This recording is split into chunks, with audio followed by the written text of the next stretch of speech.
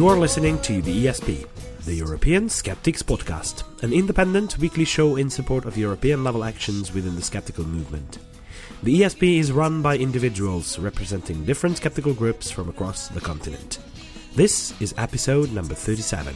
I'm your host, András Pintér, and joining me for the show are my co-host, Pontus Böckman, and our guest, Brian Ego. Sziasztok! Alright, troops. Hejsan! Well, Jelana's out campaigning. Not campaigning, she's camping. She may be campaigning as well, we don't know. Yeah, probably. Trying to get some squirrels on our side. But she definitely has limited internet access, hence her absence today, but she'll hopefully be back next week. However, since doing a regular show that's not entirely dedicated to an interview, it is too much work for two, I'm afraid. Yeah. So we invited Brian Ego to shoulder some of it for us. We had to call in for reinforcements, yeah. Yeah, just kidding. We wanted to try for a while how we can work with a guest rogue. So here we are. Welcome. Yeah, thanks very much, guys. And I guess welcome to all our new squirrel listeners as well, if Yelena's managed to rustle some of them up.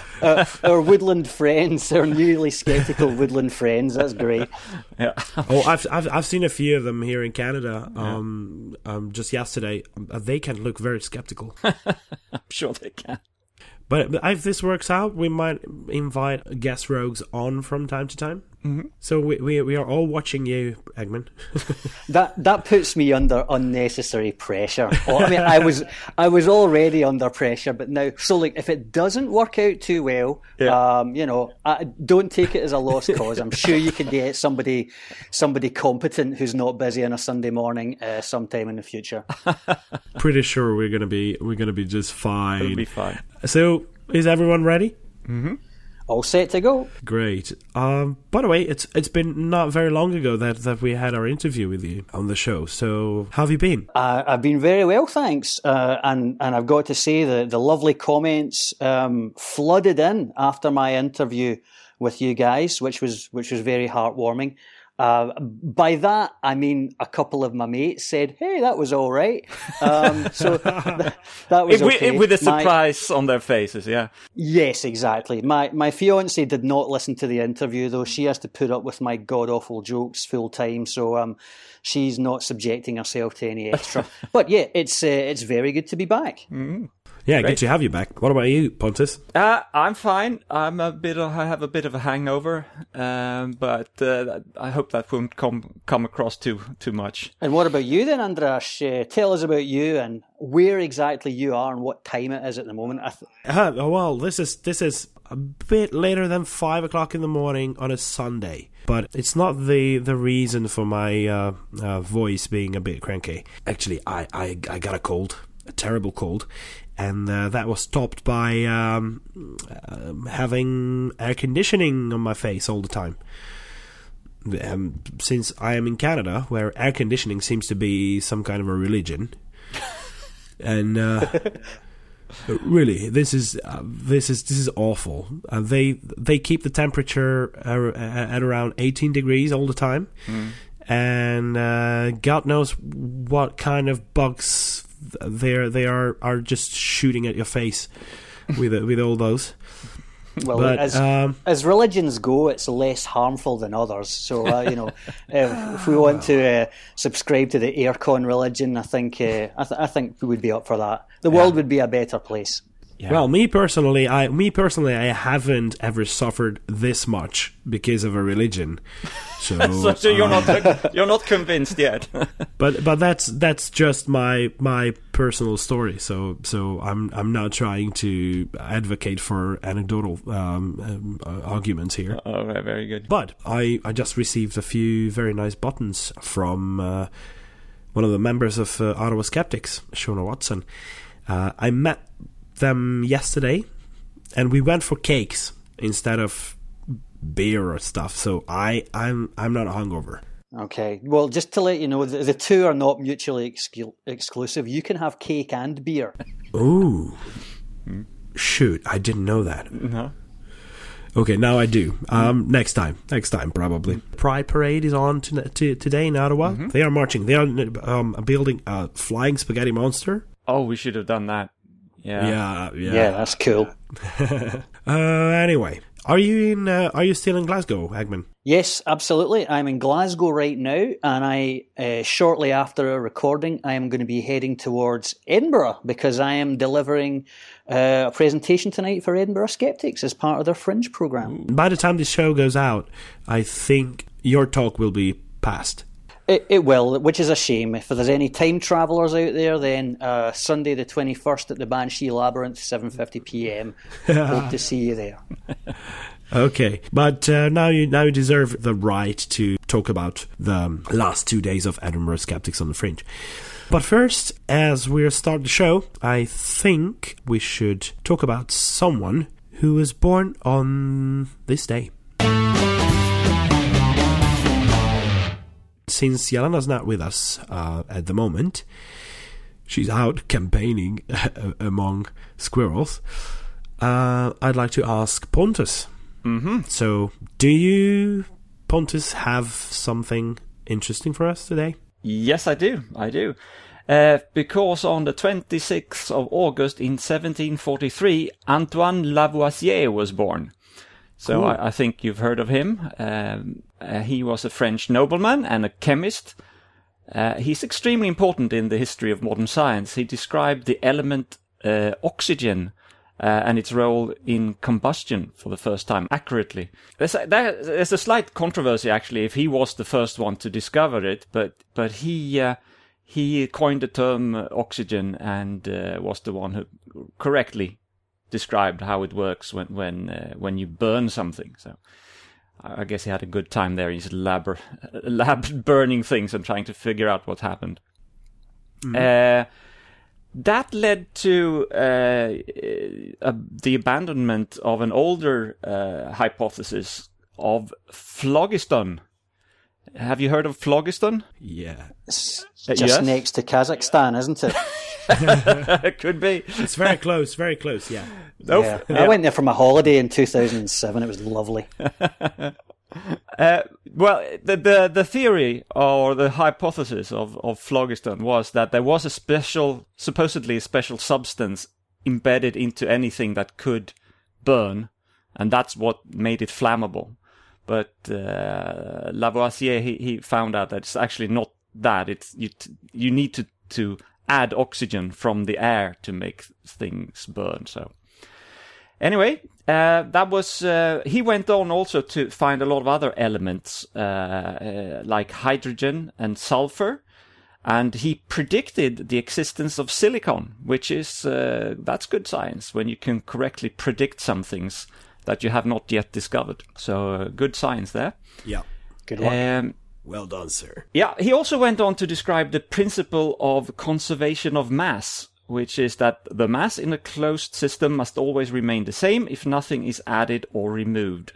So that's also laying the groundwork for a lot of other very important science that came after him. Sounds like a very, very conservative stance. Yeah. Unfortunately for Lavoisier, he was also active in the Ancien Régime, which is was the administration in France before the French Revolution.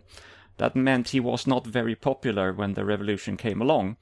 He was an administrator in the tax collection body known as Ferme Générale, which was, as you can understand, collecting taxes is not most popular activity you can do. And he actually financed a lot of his science by taking from those taxes. So I guess some criticism was justified. But that meant also that when he was 50 in the year 1794, he was executed together with 27 other administrators of the Ferme Générale. Yeah. Bit of an unfortunate end there, isn't it? Yeah, so... Being beheaded? Nah, yeah, kind of. Yeah, I'm sure he was a little bit put off. His protests at the guillotine were, but I discovered oxygen, sort of. Off with his head. Yeah, sure. But because of his importance in science, he is today generally known as the father of modern chemistry. So, that's him. Antoine Lavoisier. Cool. Thanks very much, Pontus. Thank you. And now let's move on to discussing a few events in the coming week. And as I promised you, Eggman, it's up to you to start with something happening around you, or at least something that you are involved in. Indeed, absolutely. So, Monday, 29th of August, Glasgow Skeptics in the Pub. I hear the guy that runs that is very good looking. So we've got... Is he? He is. Rumour has it he has a very chiselled jawline. So, 29th of August, Monday night at the Admiral Bar in Glasgow, we have The Biology of Crime with Dr. Stuart Ritchie. And that proves to be a very interesting subject. Ooh, cool. And before that? And before that as well, across my friends in Edinburgh have got the last couple of days of their Fringe programme. So the Edinburgh Skeptics, as you know, have been working incredibly hard all throughout the Fringe, putting on a talk every single night. So after the next couple of days, when they finish up the programme, they will get a very well-earned rest. But if you happen to be in Edinburgh catching the Fringe, and I've been across a couple of times, it's brilliant, get yourself down to the Banshee Labyrinth. Their Fringe talks kick off at 7:50pm. Cool. Later on in the week, on Tuesday the 30th, in Cambridge, there is something called Zed List Dead List Round 2 with somebody called Essie Lawrence. Essie Lawrence, yeah, she's delivered that talk for us at Glasgow, and it is excellent. Yeah. And she's also got a very good podcast, the Z List Dead List podcast. So, oh, really? Not as good as this one, of course, but well worth checking out if you have the time. Yeah, very good, very good. Thanks for that. Awesome. On the next day, on Wednesday the 31st. It seems like Brighton Skeptics in the Pub is back after a long time of dormancy. And they're back with an interesting talk, at least based on the title. It looks interesting. The title is I'd Like to Be Immortal, But... And the speaker is Professor Richard Aspinall. Mm-hmm. Whether we can be immortal, the idea of immortality and what can be done about it. Welcome back, Brighton. Yeah. Yeah. And on the 1st of September, Thursday, in Liverpool, there is first the board meeting of the Merseyside Skeptics, and followed by a social skeptics in the pub. And I'm told that you are, even if you're not a member of the board, you're very welcome to show up during the board meeting, help out and come with good ideas, etc., planning for the future, etc. And on the same day, Teesside Skeptics in the Pub will be talking about food waste and what it can be used for, probably fueling the future. And the talk is given by Tom Dugmore. And that seems to be it about the events of next week. Hope you'll find at least one of them that you can attend. And I would like to encourage everyone, if you have an event to promote in the future, just let us know. Only please do it in advance so that we can add it to our calendar in time for the show. And where you can contact us is, first of all, you can write us an email, info@theesp.eu. You can find us on Facebook, on our Facebook page. You can go on Twitter and find us under the Twitter handle @espodcast_EU. Or you can just go on the website, theesp.eu, and find the contact form, fill it in, and get in contact with us. And if you're doing that, why not go online, go open up iTunes, and leave us a review there, will you? Preferably a nice one, with 5 stars. Thank you. Yeah, make sure you mention the guest presenter and how awesome he is as well. Yeah. I'm pretty sure we have a few interesting topics to talk about, so why not go ahead and start with them. So, the first thing I'd like to talk about is an update on the anthroposophical clinic in Sweden that I've mentioned before. there is one homeopathic hospital or anthroposophical hospital in Sweden. It's called Vida-kliniken. And for over 20 years, they've had an exception, which means that they are allowed to use anthroposophical remedies as well as science-based medicine. The Swedish government recently decided to phase out this exception over 5 years. And since that decision was taken, the clinic has received quite a lot of attention and setback in the media. They recently felt the need to counter that criticism, which seems to rather have backfired on them. 2 local county councils have decided not to renew their contract, and on 19th of August, 3 local politicians wrote a very good reply to the clinic's rhetoric. And these politicians point out that a recent audit of the clinic found that they had grave problems in documentation and signs that anthroposophical remedies were used instead of, rather than as a complement to evidence-based medicine. They also say that it is nonsense that, which the clinic had said, that the WHO, World Health Organization, is encouraging anthroposophical healthcare. What the WHO has done is just acknowledge that it exists. They also went on, this is the clinic, to argue that a lot of countries have found these methods effective, the anthroposophical treatments. But that's not at all what's happened. They point to Germany and Switzerland, but in Germany you have these remedies by tradition. It's not because they work. And in Switzerland, it was introduced lately, but that was after a referendum. That wasn't based on science either. The thing here, I think, is that we see politicians now getting out and publicly saying that this is bullshit, we should get rid of it. And the header of the article from the politicians are facts are fact. So I think maybe we're beginning to see the end for this Vida-kliniken place.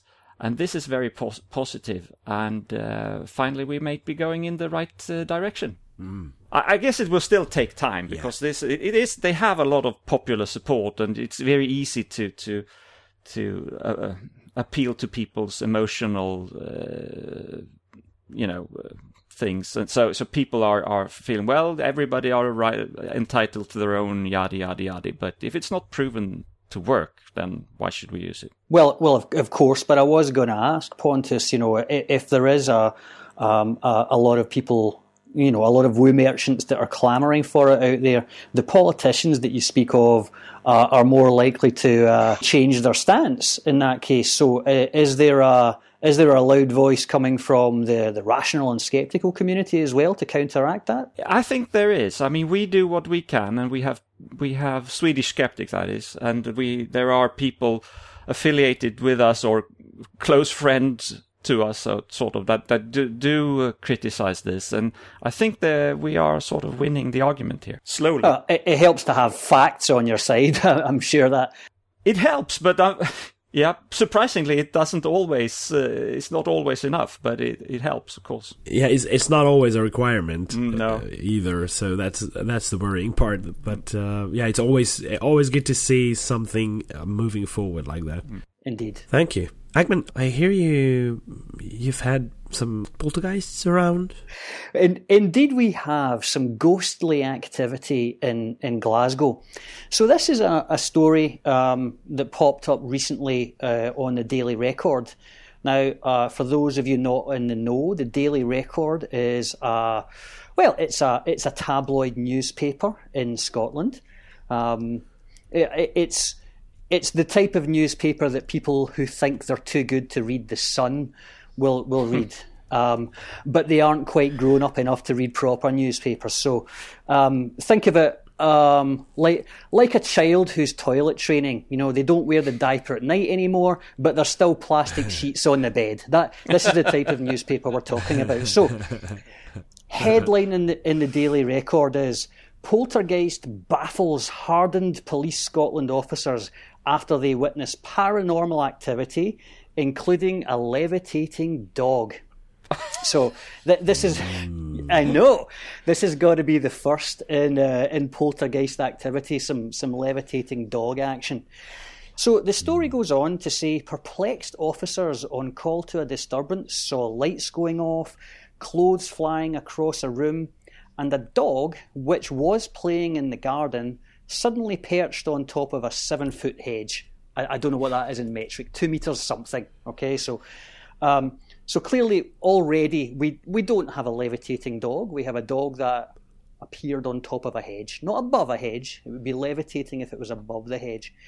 So this is kind of standard spooky haunted house story that that a lot of kind of tabloid newspapers will eat up because it's good clickbait. So the story, was repeated, credulously by the Daily Mail, the Telegraph, the Huffington Post, the Daily Star, and the aforementioned Sun newspaper.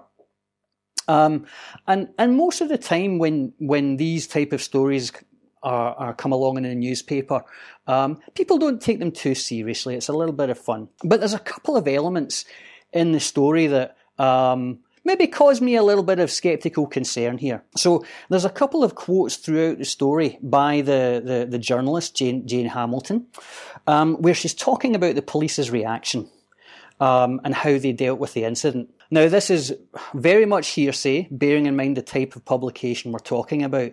But a couple of quotes here. So firstly, it says, the situation has been discussed at high levels within Police Scotland, with senior officers perplexed as to how best to handle the incidents. Also, with no reasonable explanation for what they witnessed, police, acting with the support of the family, contacted the Catholic Church, who sent a priest to bless the house. And there's, yeah, exactly. And there's a few other comments in there really talking about how baffled the police were and they didn't know how to deal with that sort of thing. Now, if that's true, then it certainly shows a serious lack of investigative diligence by Police Scotland, particularly if they are going to the lengths of actually contacting the church.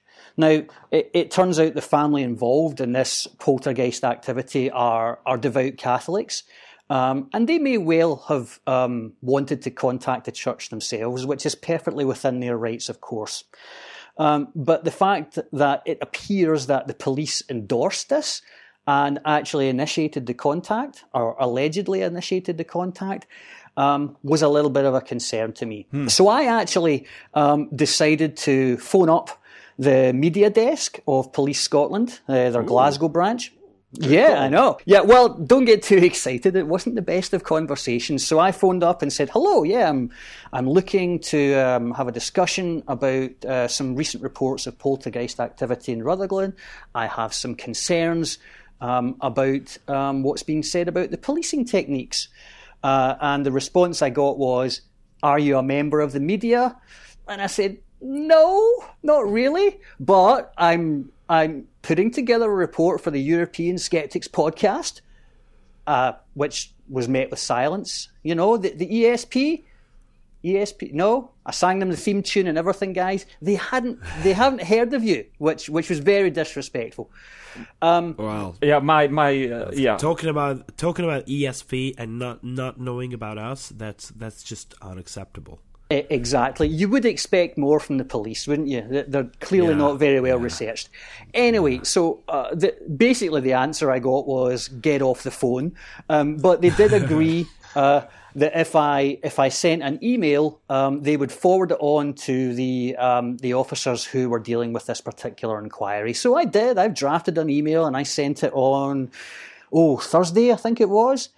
Haven't had any reply as yet, but I will let you guys know in a follow-up report if I hear anything back. I did also attempt to reach out to the journalist who wrote the story, and again haven't had any reply from her. No surprise there, really, though. But there was a follow-up story as well, talking about, and again, to warn your sceptical spider sense here, anytime something like this happens, the woo merchants come out of the woodwork. So the follow-up story was Rutherglen poltergeist family flooded with offers of help. So we've had Donna Swanson, the founder of the Scottish paranormal investigations group Shadow Assassins, which is a really cool name. She doesn't call herself a medium, but she can see, feel, and hear dead people, and has even been assaulted by a spirit.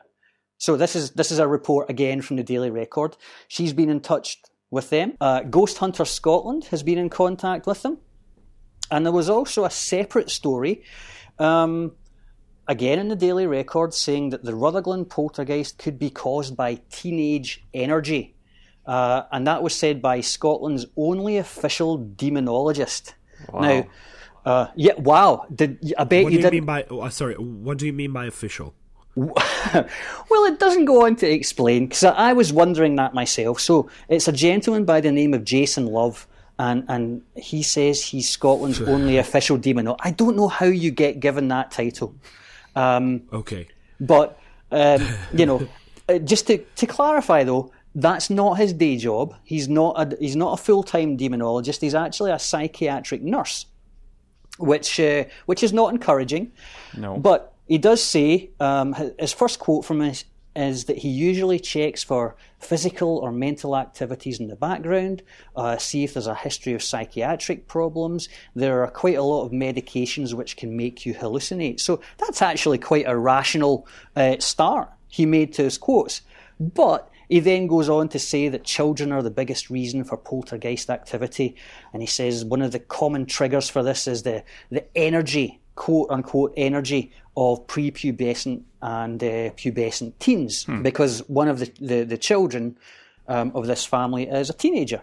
Well, that blame it all on the teenagers. Blame it all on the teenagers. I've had a couple of teenagers myself, and I know that they do sometimes have some strange energies, but I don't think you need to invoke poltergeists to explain that. Well, actually, you must have been just lucky. Oh, maybe so. That your children didn't trigger a poltergeist activity. Maybe I was just too skeptical to see it. That's probably what it was. I've had a couple of teenage children to deal with as well, and I'm thankful to say that there was no levitating dogs amongst the problems I had with the two of them. The family themselves have actually said that they don't want any more publicity. They don't want to speak to the papers anymore. And actually, there was a short video from Hayley Stevens, the skeptical paranormal researcher, really just saying, leave the family alone. And I think, whatever the situation here is, frequently when there are reports of poltergeist activity or hauntings, it's usually some kind of fakery going on, or even a sign of perhaps a disturbed family or a disturbed child even. So, there's undercurrents of problems there. I also failed to see what the actual crime was here. I mean, is it against the law to have dogs on hedges? It's a very, very obscure Scottish bylaw from the 1700s about dogs on hedges. No, there is a quote from the police again saying that they don't quite know how to deal with it because no crime has taken place. But the family have moved out of their house temporarily, perhaps, maybe to avoid all of the sort of publicity and all of the ghost hunters that are trying to make contact with them. Just one small point, beautiful activity from the people of Glasgow. There has apparently been signs of teenage children outside the house singing the Ghostbusters theme tune. So well done. Well done to those teenagers for doing that. Just don't cross the beams. Yeah, don't cross the streams, absolutely. Well, do you know what? It's not far away from where I live, actually. I could probably trot on down there. I used to work down in that vicinity as well. So, I could go down and have a little look at a house where nothing's happening, but I think I'll save my time and do something else more productive. Don't forget to look important.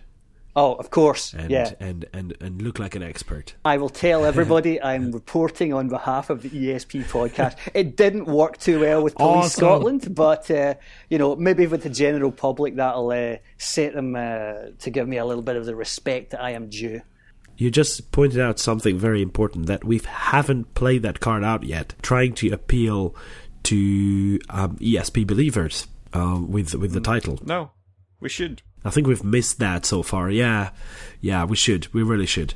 You should also use it to try and get into nightclubs and stuff. If you get stopped by the door security, you can sort of draw a little circle around your face with your hand and go, "Don't you know who I am?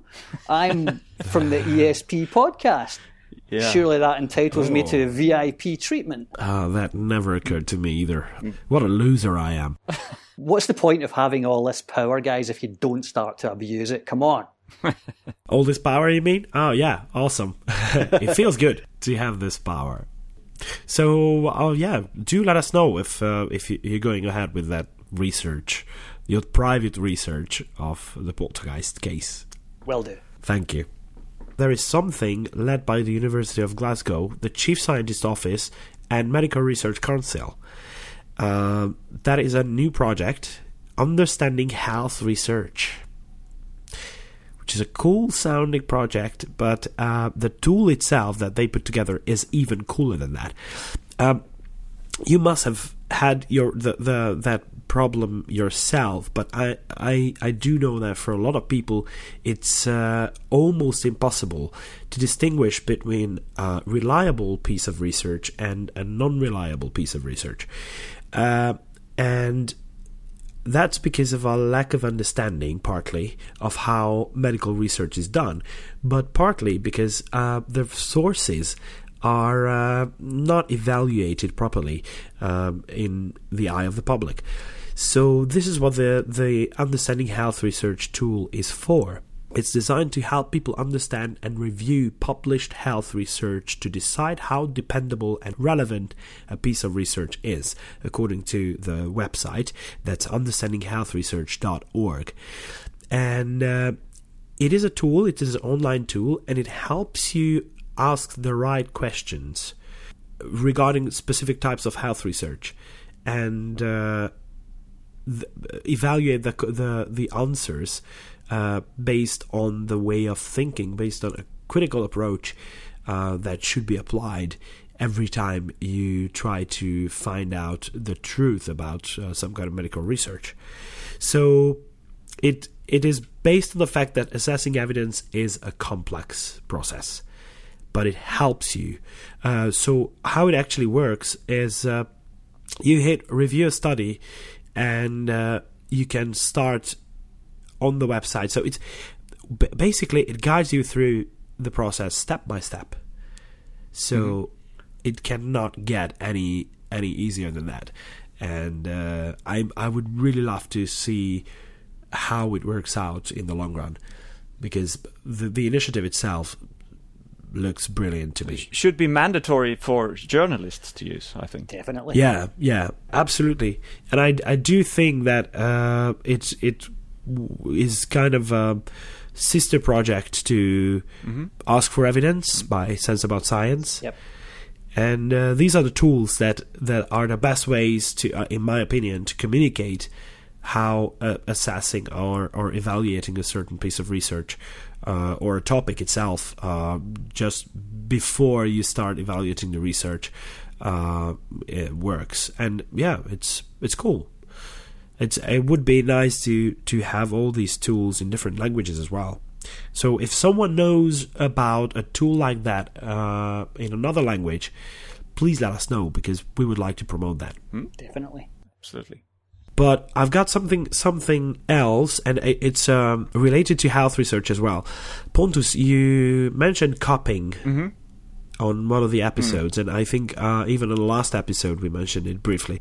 And I just listened to one of the latest episodes of The Skeptic Zone, where Richard Saunders had an interview with Susan Gerbic, talking about the Wikipedia page of the cupping therapy.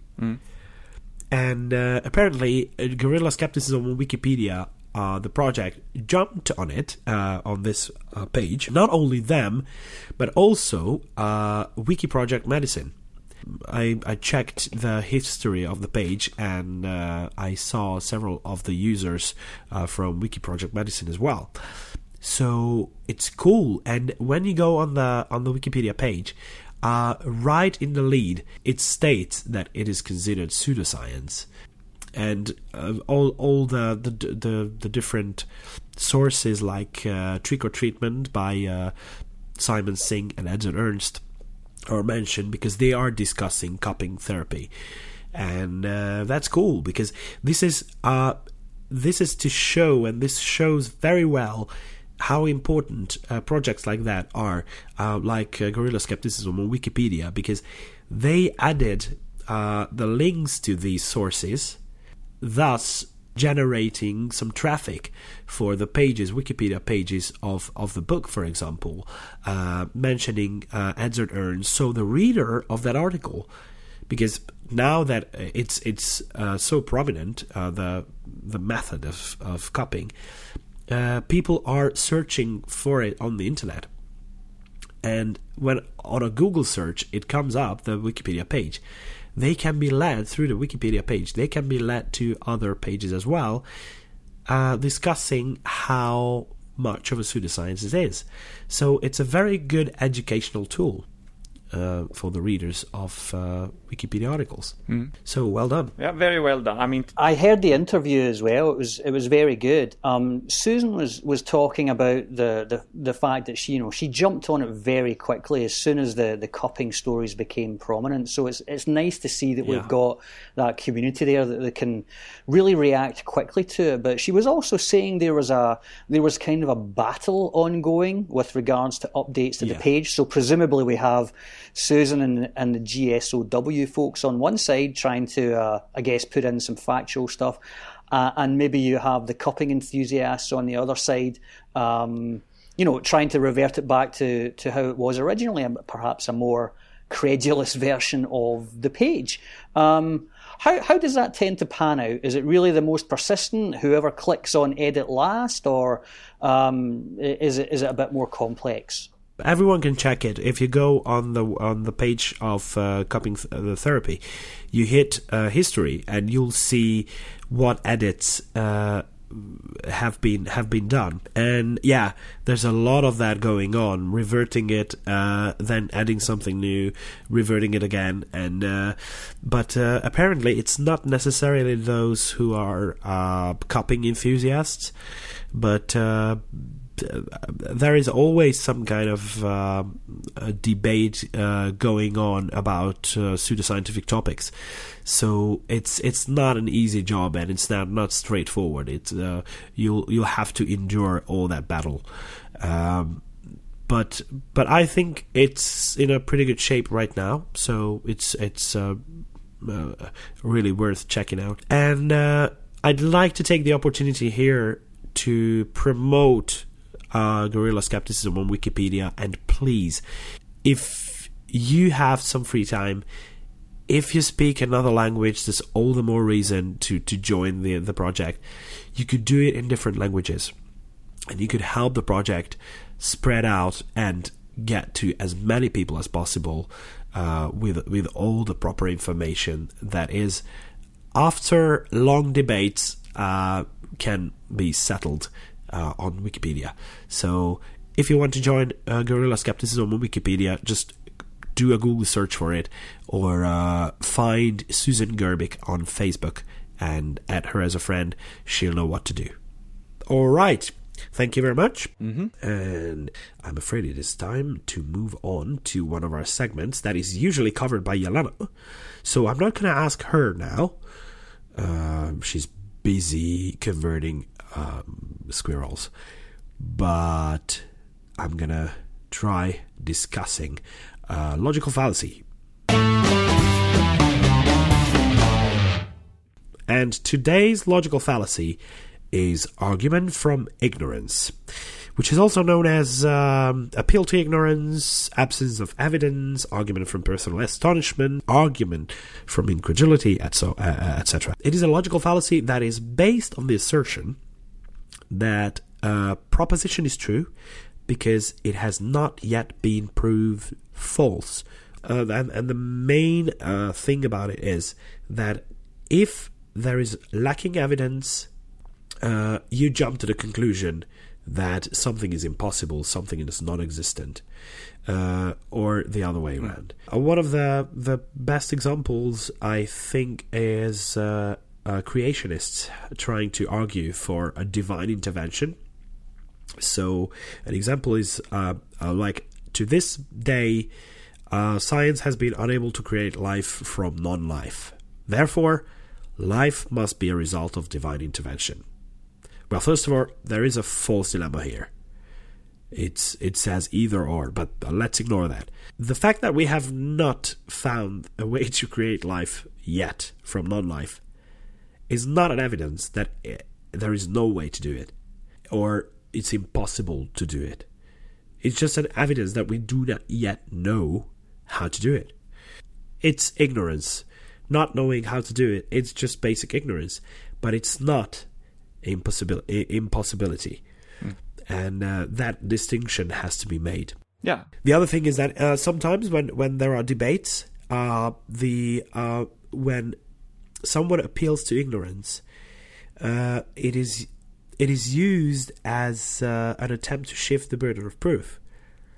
Like, it has not yet been, so the missing link has not yet been revealed, and it can mean that you just don't know about it. So you are the one shifting the burden of proof and putting it on the other one, your opponent's shoulder. While when you are making an assumption, or when you are making a statement about something, you should be the one ready to provide evidence for that. Yeah, I had pretty much that exact conversation with some Jehovah's Witnesses who came to my door. I work from home, so I'm unfortunate enough to be in the house when they knock the door. But it does make for some interesting conversations. But we had that very same discussion about life from non-life. And they absolutely went on to try and reverse that burden of proof as well, which I was having none of course. But if you're ever bored and at home, then answer the door to the Jehovah's Witnesses. You will always have an interesting conversation, but don't let them in though. Actually, I do like having those conversations, but for some reason, whenever they see me, they decide not to approach me. That's not just them, that's everyone. Bit harsh. Yeah. Probably. No, he knows me well. Yeah. That's why. Yeah. Okay. All right. You know what? Since talking about logical fallacies, let's talk about someone who's been really wrong lately. Right. All right, so today I have something that we usually hear about from the USA, not here from Europe. And in Ireland, there is an independent politician called Danny Healy-Rae. He recently told the Irish Parliament that God above controls the weather, so climate change is not something we should worry about. And then he got a lot of criticism for that, so he went on to clarify his comment in an interview in a magazine called Hot Press. And this is what he said. Everyone is entitled to their view. I'm basing my views on facts. The facts are there, and history proves it. We had the Ice Age, we had Noah's Ark, and we had all these stories. So, notice there his language. He doesn't know the difference between the words story and fact.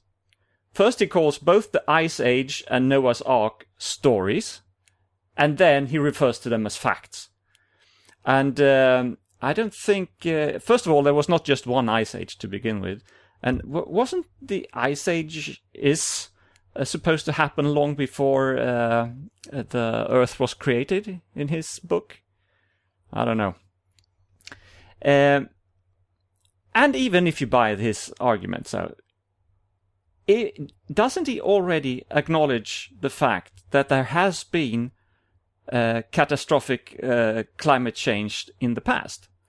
And shouldn't we take it as an incentive to do something about it, and to prevent them and to do something, or at least maybe we should build an ark, or perhaps not. It's working well for Ken Ham. Yeah. Well, that's what I was going to say, yeah. I hear that doesn't float, so I don't know. But anyway, so short story, not something we usually hear from Europe, but apparently there are creationists and literal Bible interpreters also here, also in some of our parliaments in the EU. So great. That's encouraging. Yeah. It is, always. So for not being able to separate his facts from his bullshit fairy tale legends, Dan Healy-Rae gets today's prize for being really wrong. Congratulations. Well done, Dan. Yeah. You know what? You should start again from scratch. I mean, the thinking process. Yeah. All right. I think we are getting close to wrapping up the show. Mm-hmm. But that means we would need a quote to finish up with. But since Jelana's not here, Eggman, do you have a nice quote for us? I do indeed. Cool. When men are most sure and arrogant, they are commonly most mistaken, giving views to passion without that proper deliberation which alone can secure them from the grossest absurdities. And that was from Scottish philosopher David Hume, from his book, An Inquiry Concerning the Principles of Morals in 1751. Fantastic. Hashtag Skeptic Squirrel.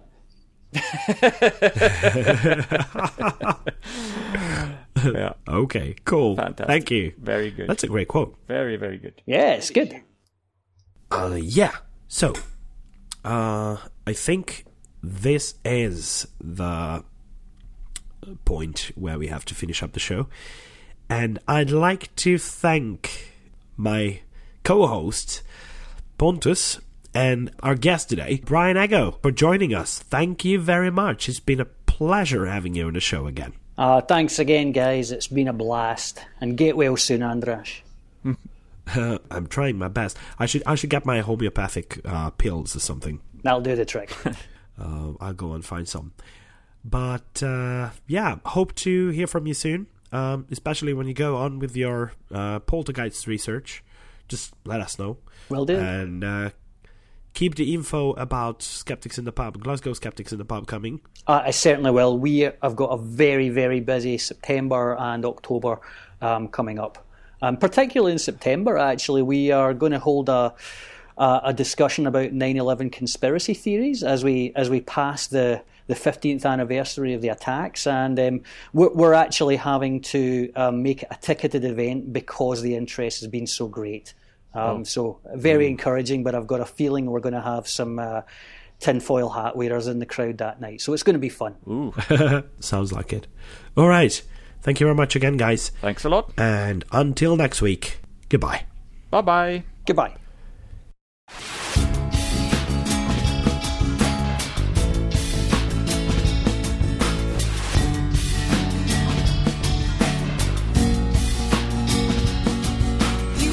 This has been your ESP experience.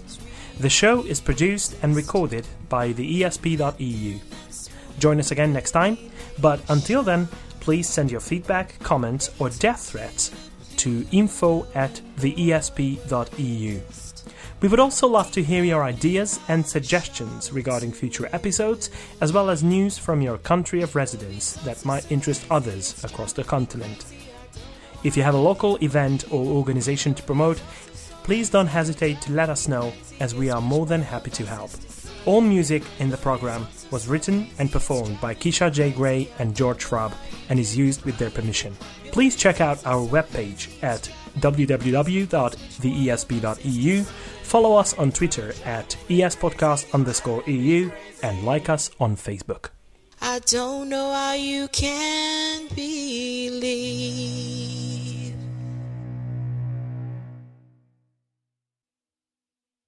Sziasztok! All right, Hejsan, troops. hejsan! All right, troops. Oh, God damn it. All right, I went second there because Yelena usually goes second. I didn't realise we were breaking protocol for that. I'm glad you're so familiar with the show. Very, very good. I was doing my homework last night, guys. You know, I'm that dedicated. Very, very good. Awesome. Okay. Wow. Sorry. Okay, anything else to talk about? No, not really. I had something, but I don't think... Your funeral? It sounds like you're about to pass away there. What is that? What is what? Pontus? What? I don't know. Some kind of a ghost-like voice appeared in the air. It's just a dog levitating on top of my head here. So I'll You guys still there? So can you hear me? Yeah, we hear you. Yeah, we can. Hey, sorry, I think I lost. Can you? Yeah, I think I lost you for a few seconds again, but we're back now. Thank you. All right. Oh, okay. So that was a ghost-like voice in the background.